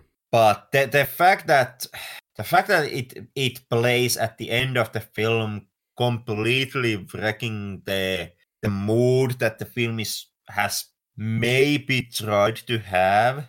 The tone of the movie is kind of all over the place.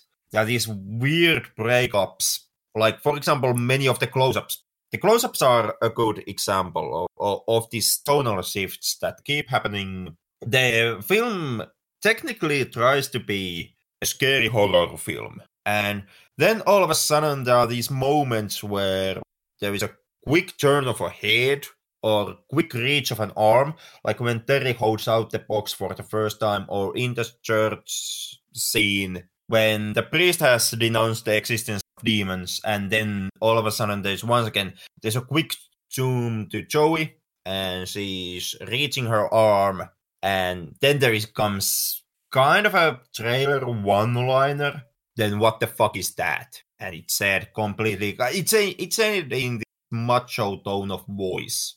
What the fuck is that? In a scene where Joey just 2 seconds earlier has been dreadfully afraid of Pinhead, who is closing on her tail, or in the very conclusion of the film, where Joey is in the Ghost Spencer's dimension, she's on her knees on the floor, she is working with the box, Pinhead is closing in, and then there's a quick turn of her head, there's an extreme close-up on Joey's face, and she says, "Go to hell." Once again with this macho movie trailer one-liner voice. Yeah, it just tells you about the quality and the play together of the screenplay and the director right here. But I didn't think that Joey was pulling, or the Terry Farrell was pulling a bad performance. I think she was okay, but not given the best advice, probably. She was, I guess she was doing the best she could with the material given. Yeah. Because the film itself, it's dead set on not being able to keep a tone, not being able to stay as a horror film. It itself wants to break the horror movie scenes with the macho one-liner, the quick flashy close-ups and camera zooms and the sound effects. And after those quick moments, it once again tries to rebalance itself as a scary horror movie. And if that's the direction that you are going with, if that's the script you are being given, if your character really, if the script says that your character has to stop her crying, point at Pinhead and go, then what the fuck is that? well, what are you gonna do? You can't salvage that. I felt that the movie kind of starts in a very meditative way, but ultimately I decided by the end of the film very much that the meditative quality of the beginning or maybe the first half of the film is simply because the director is not able to figure out what the fuck he's doing.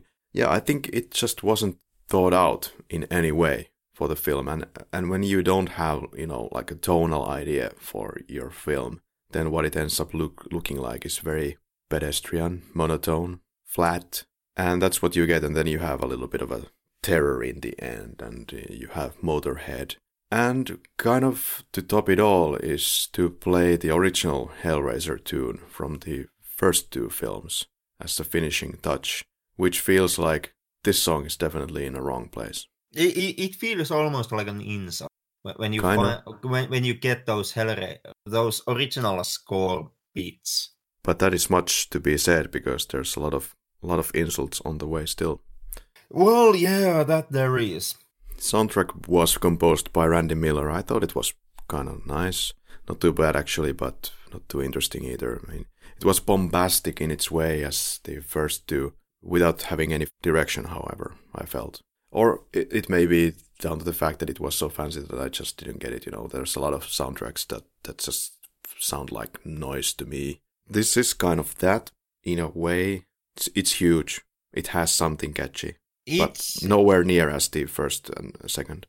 It's kind of if you like soft metal and soft rock and something more industrial.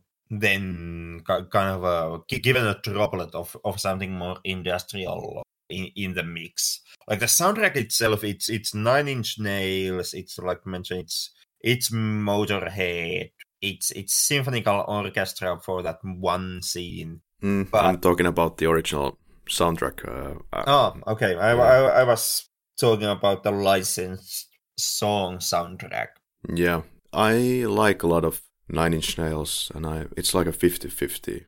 Like half of the things that they do, you have to always pick the gems. That it is. It's also the same case with KMFDM, who also features in the soundtrack. But the biggest problem when it comes to the licensed songs and the film is that once again, the Boiler Room is supposed to be some kind of a ultra counterculture, alternate culture, super edge nightclub. And KMFDM, Motorhead, in my opinion, Nine Inch Nails is not that. It's not the music you play in that kind of a place. Yeah. Henrik, favorite performance? Would be Doug Bradley, who pretty much carries the film on his shoulders. Yeah, kind of, even though I'm not really happy about the choices that were made in the way they play the character, and maybe not even too impressed about his performance here. And I never thought that he was a particularly good actor, but he does the job pretty well. I think he kind of comes into fruition here because the dude does pull off a double job.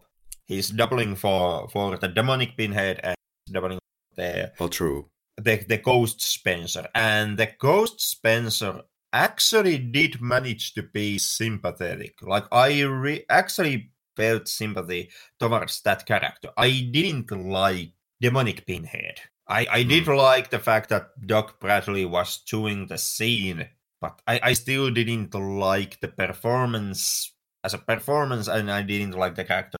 But I did like Ghost Spencer. And I guess in this film that says a lot. Favorite scene? Would be the aftermath of the Boiler Room massacre when Joey comes to the scene of the massacre and sees the havoc. I'm gravitating towards when the totem is in the room of JP upstairs and the Pinhead is giving these kind of fancy talks to JP. It was okay. Favorite quote? There were a bunch of good quotes from Pinhead. Mm-hmm. early on in the film when he's still stuck in that goddamn pillar. Once he gets out, it's kind of all over the place.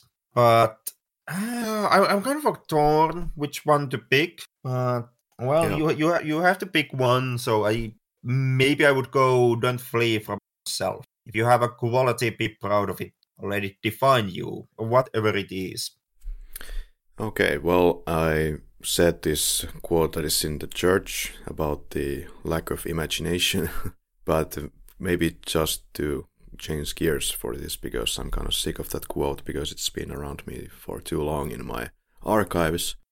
Well, I could go with JP's quote when he has invited Terry over and they're looking at the totem and he makes the notion that there was somebody who made an effort to make some modifications to this totem and said, quote, she put her heart and soul into this. Which was immediately followed by that, once again, clumsy, extreme close-up zoom in one lady's face, just to pinpoint to you what JP did mean by that. And I think there was some kind of a little laugh there to make it super, super obvious. That didn't work. Yeah.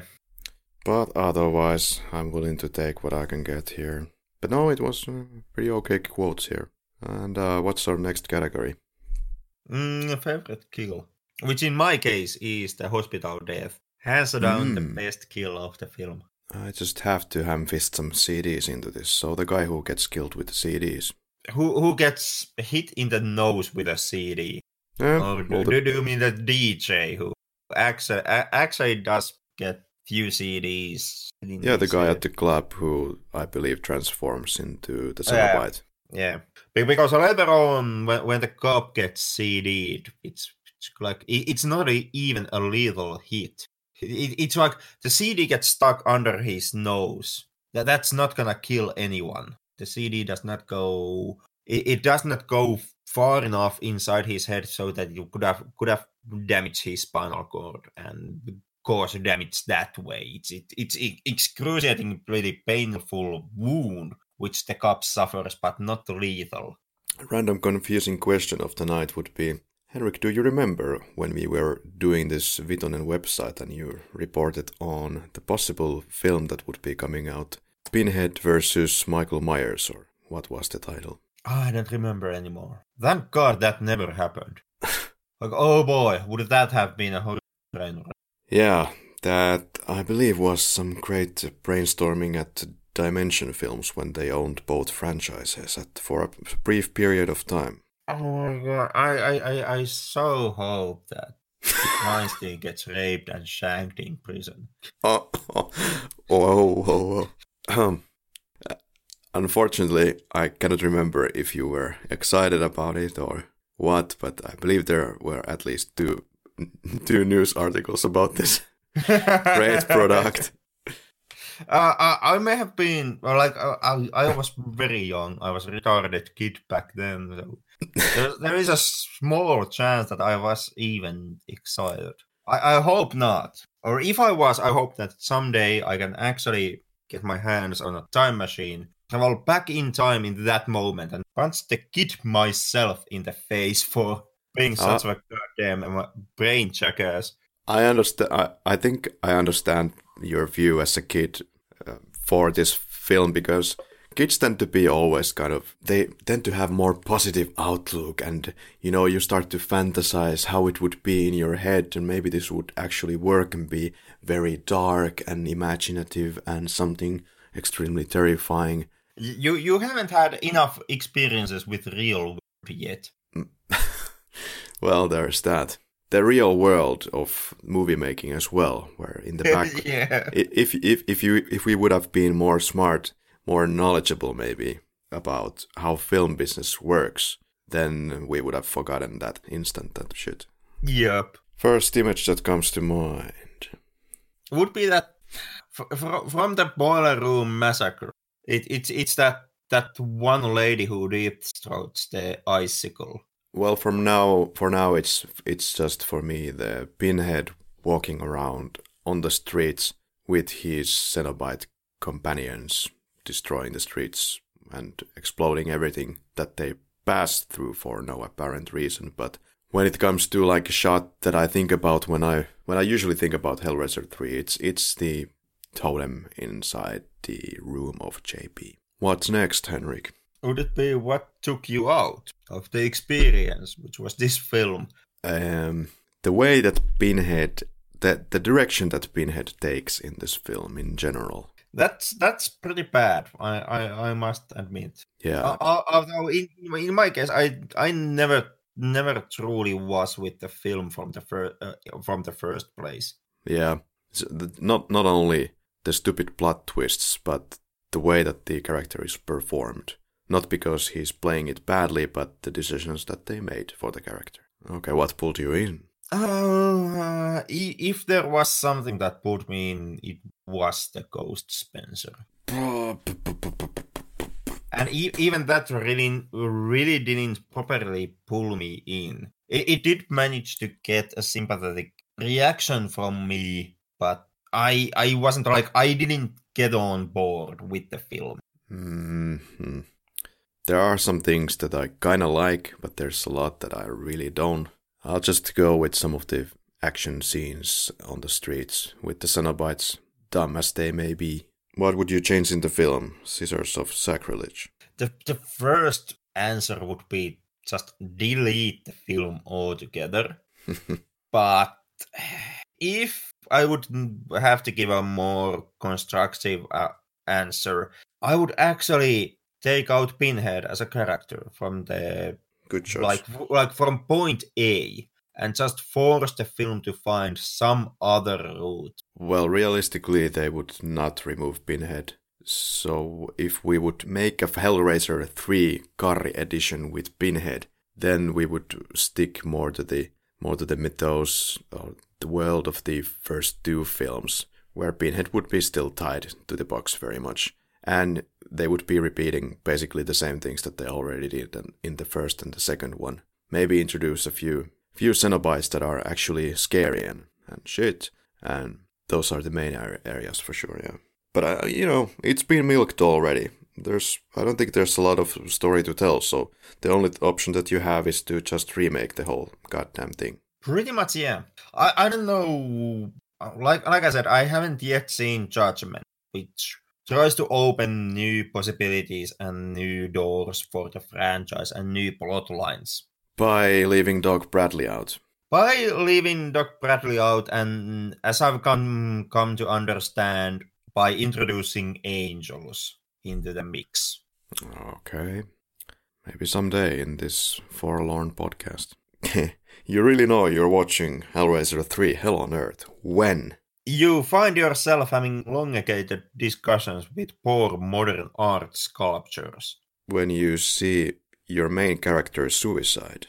3 adjectives to describe Hellraiser 3. The first one is unnecessary because that's what this film was first and foremost. The second one is lame because it is that in so many aspects. From the club point and with the Cenobites and with the camera zooms and with all that nonsense.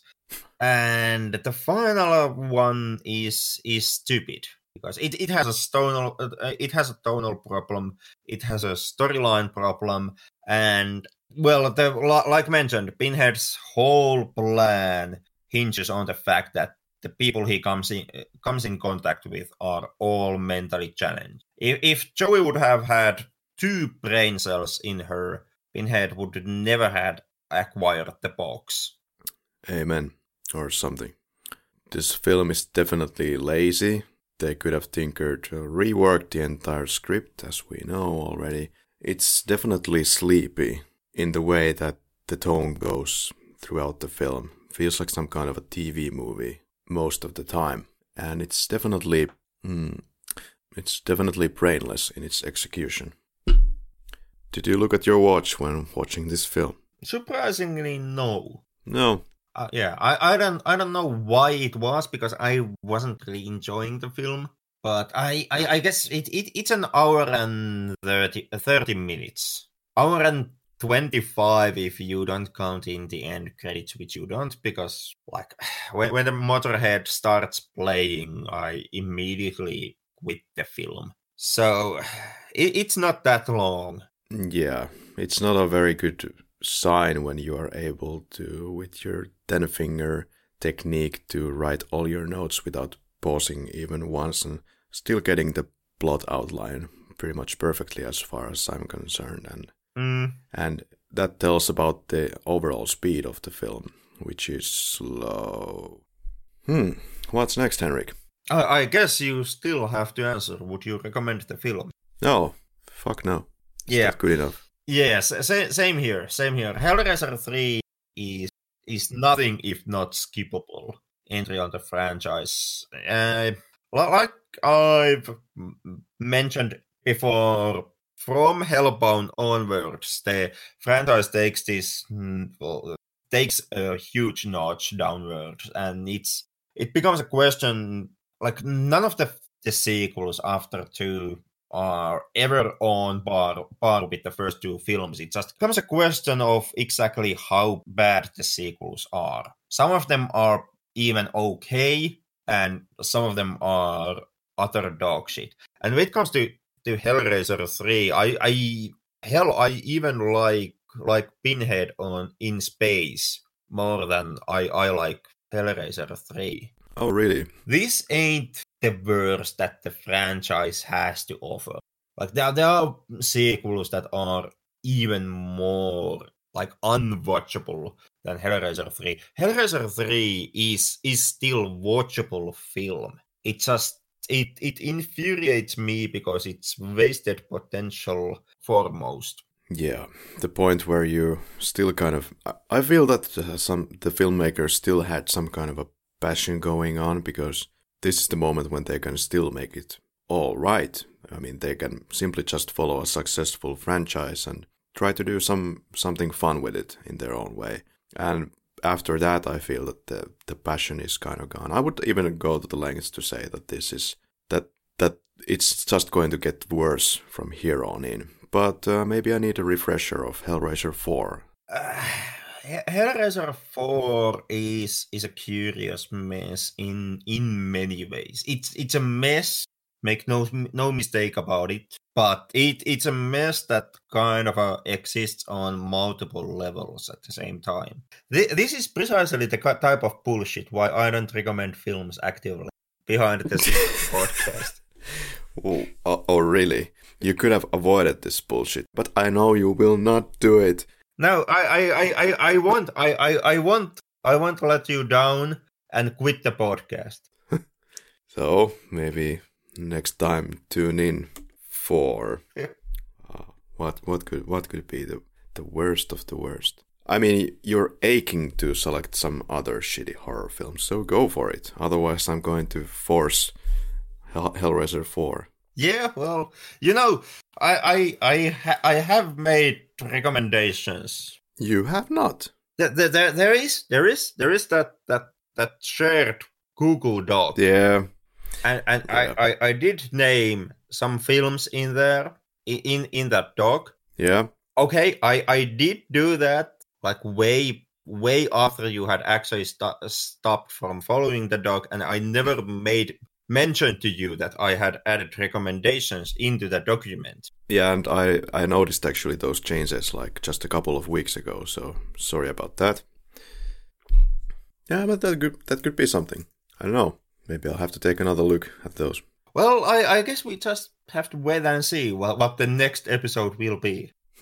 Looking forward to that. For now, I'm just gonna say that this was a podcast that goes into uncharted territories very much.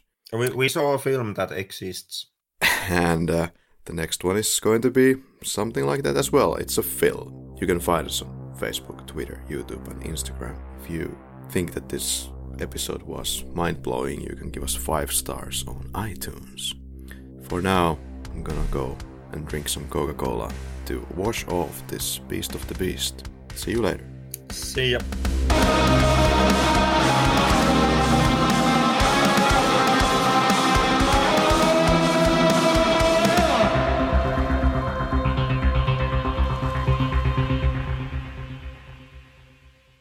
when the cop gets CD'd, when the cop gets CD'd, you need to reach a happy place.